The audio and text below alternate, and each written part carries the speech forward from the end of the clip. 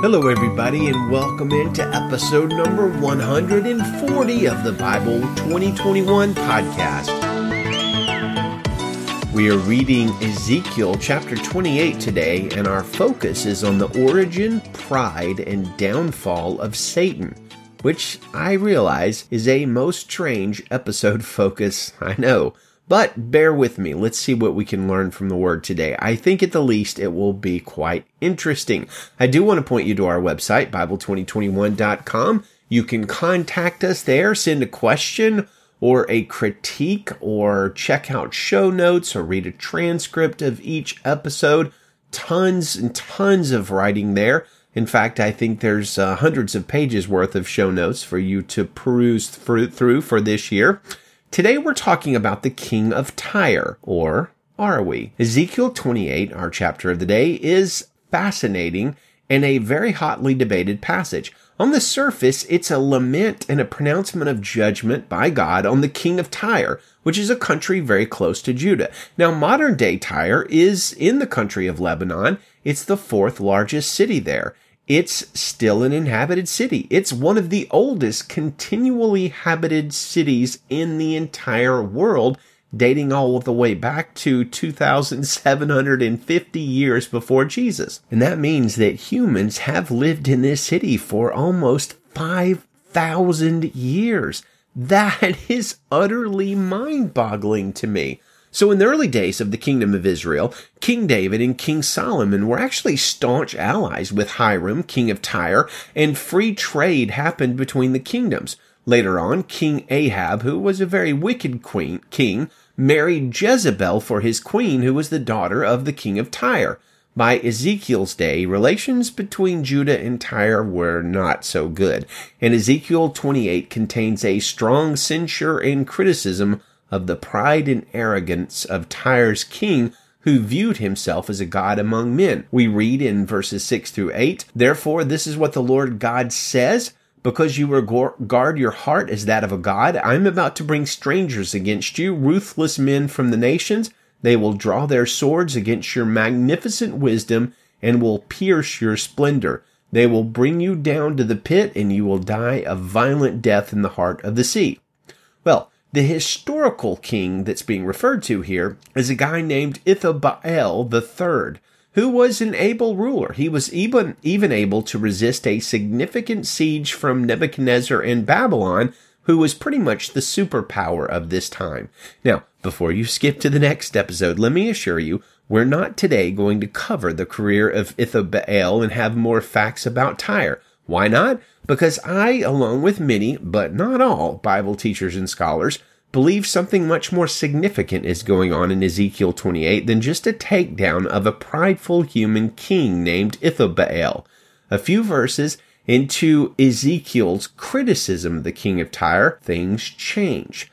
God says to write a lament now for the king of Tyre, and the lament begins in verse 12. "You were the seal of perfection, full of wisdom and perfect in beauty. You were in Eden, the garden of God. Every kind of precious stone covered you.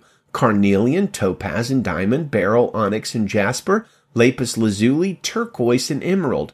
Your mountings and settings were crafted in gold. They were prepared on the day you were created." Now, these are strange words spoken by God of a human king. We can perhaps understand all of the references there to the precious stones that covered this being as being of reference to, having a lot of wealth and a lot of jewelry.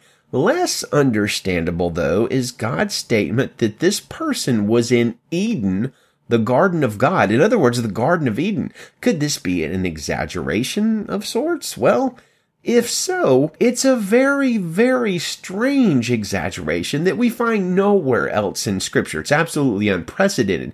In terms of those who were in Eden, I count 3 beings other than God himself, and not counting the cherubim that guarded the entrance after Adam and Eve were kicked out. And those 3 beings were Adam, Eve, and the serpent Satan.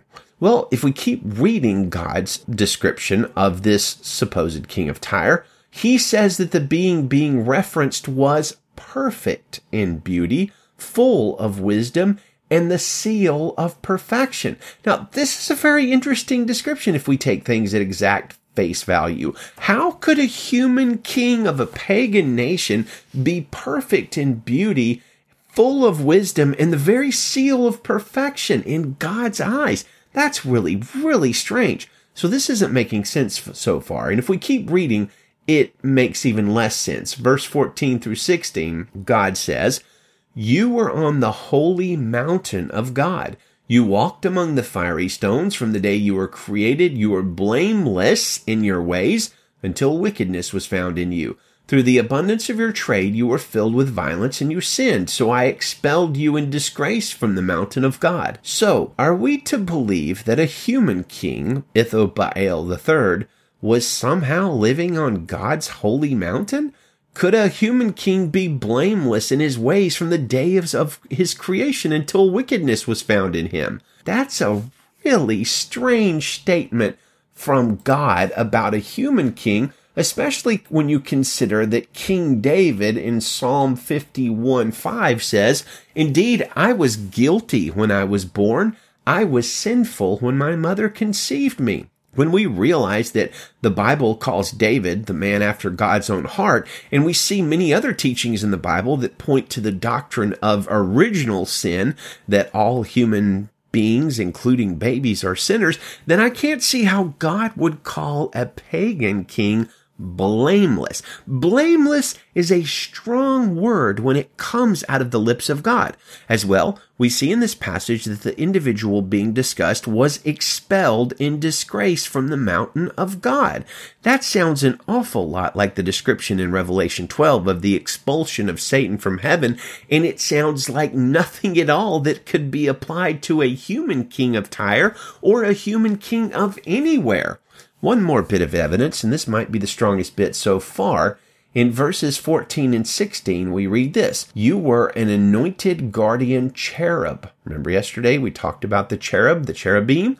"For I had appointed you, so I expelled you in disgrace from the mountain of God, and banished you, guardian cherub, from among the fiery stones." So twice, God calls this being a guardian cherub. How could that possibly apply to a human being, a pagan king? No idea.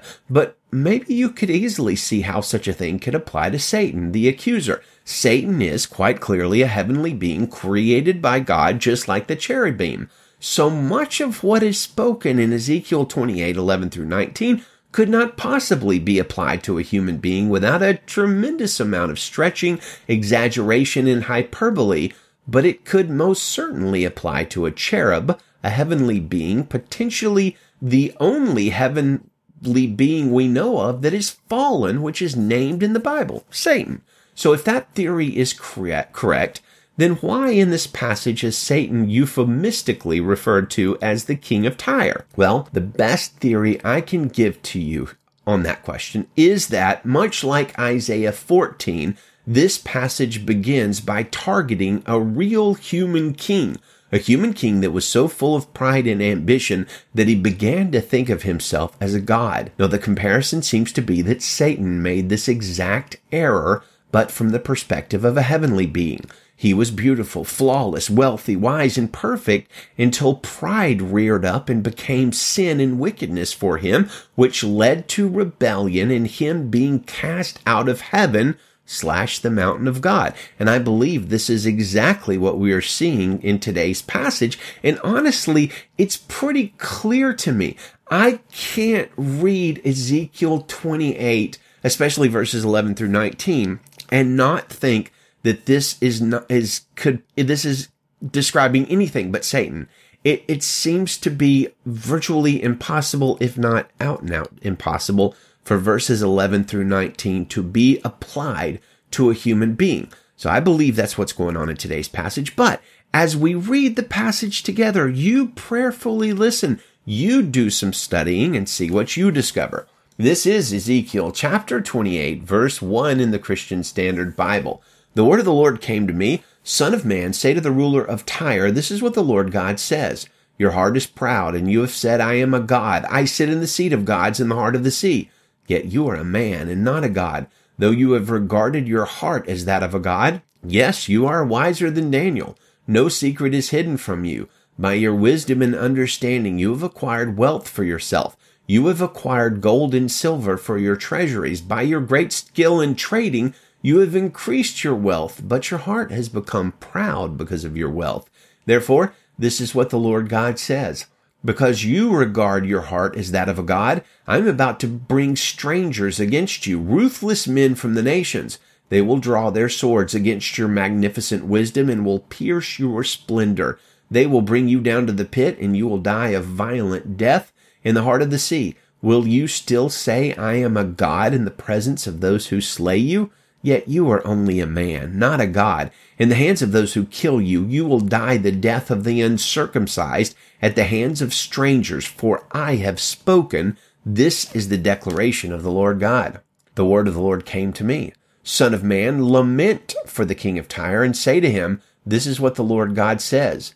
You were the seal of perfection, full of wisdom and perfect in beauty. You were in Eden, the garden of God. Every kind of precious stone covered you, carnelian, topaz and diamond, beryl, onyx and jasper, lapis lazuli, turquoise and emerald. Your mountings and settings were crafted in gold. They were prepared on the day you were created. You were an anointed guardian cherub, for I had appointed you. You were on the holy mountain of God. You walked among the fiery stones. From the day you were created, you were blameless in your ways until wickedness was found in you. Through the abundance of your trade, you were filled with violence and you sinned. So I expelled you in disgrace from the mountain of God and banished you, guardian cherub, from among the fiery stones. Your heart became proud because of your beauty. For the sake of your splendor, you corrupted your wisdom. So I threw you down to the ground. I made you a spectacle before kings. You profaned your sanctuaries by the magnitude of your iniquities and your dishonest trade. So I made fire come from within you, and it consumed you. I reduced you to ashes on the ground in the sight of everyone watching you. All those who know you among the peoples are appalled at you. You have become an object of horror and will never exist again. The word of the Lord came to me, Son of man, face Sidon and prophesy against it. You are to say, this is what the Lord God says. Look, I am against you, Sidon, and I will display my glory within you. They will know that I am the Lord when I execute judgments against her and demonstrate my holiness through her. I will send a plague against her and bloodshed in her streets. The slain will fall within her while the sword is against her on every side. Then they will know that I am the Lord. The house of Israel will no longer be hurt by prickly briars or painful thorns from all their neighbors who treat them with contempt. Then they will know that I am the Lord. This is what the Lord God says. When I gather the house of Israel from the peoples where they are scattered, I will demonstrate my holiness through them in the sight of the nations, and they will live in their own land, which I gave to my servant Jacob. They will live there securely, build houses and plant vineyards. They will live securely when I execute judgments against their neighbors who treat them with contempt. Then they will know that I am the Lord their God. Amen. Well, friends, wrestle with Ezekiel 28. Search it out through the scriptures and see what you come up with. For now, though, we'll close with our Bible verse of the month for May, the Great Commission, Matthew 28:18 through 20. Jesus came near and said to them, all authority has been given to me in heaven and on earth. Go therefore and make disciples of all nations, baptizing them in the name of the Father and of the Son and of the Holy Spirit, teaching them to observe everything I have commanded you.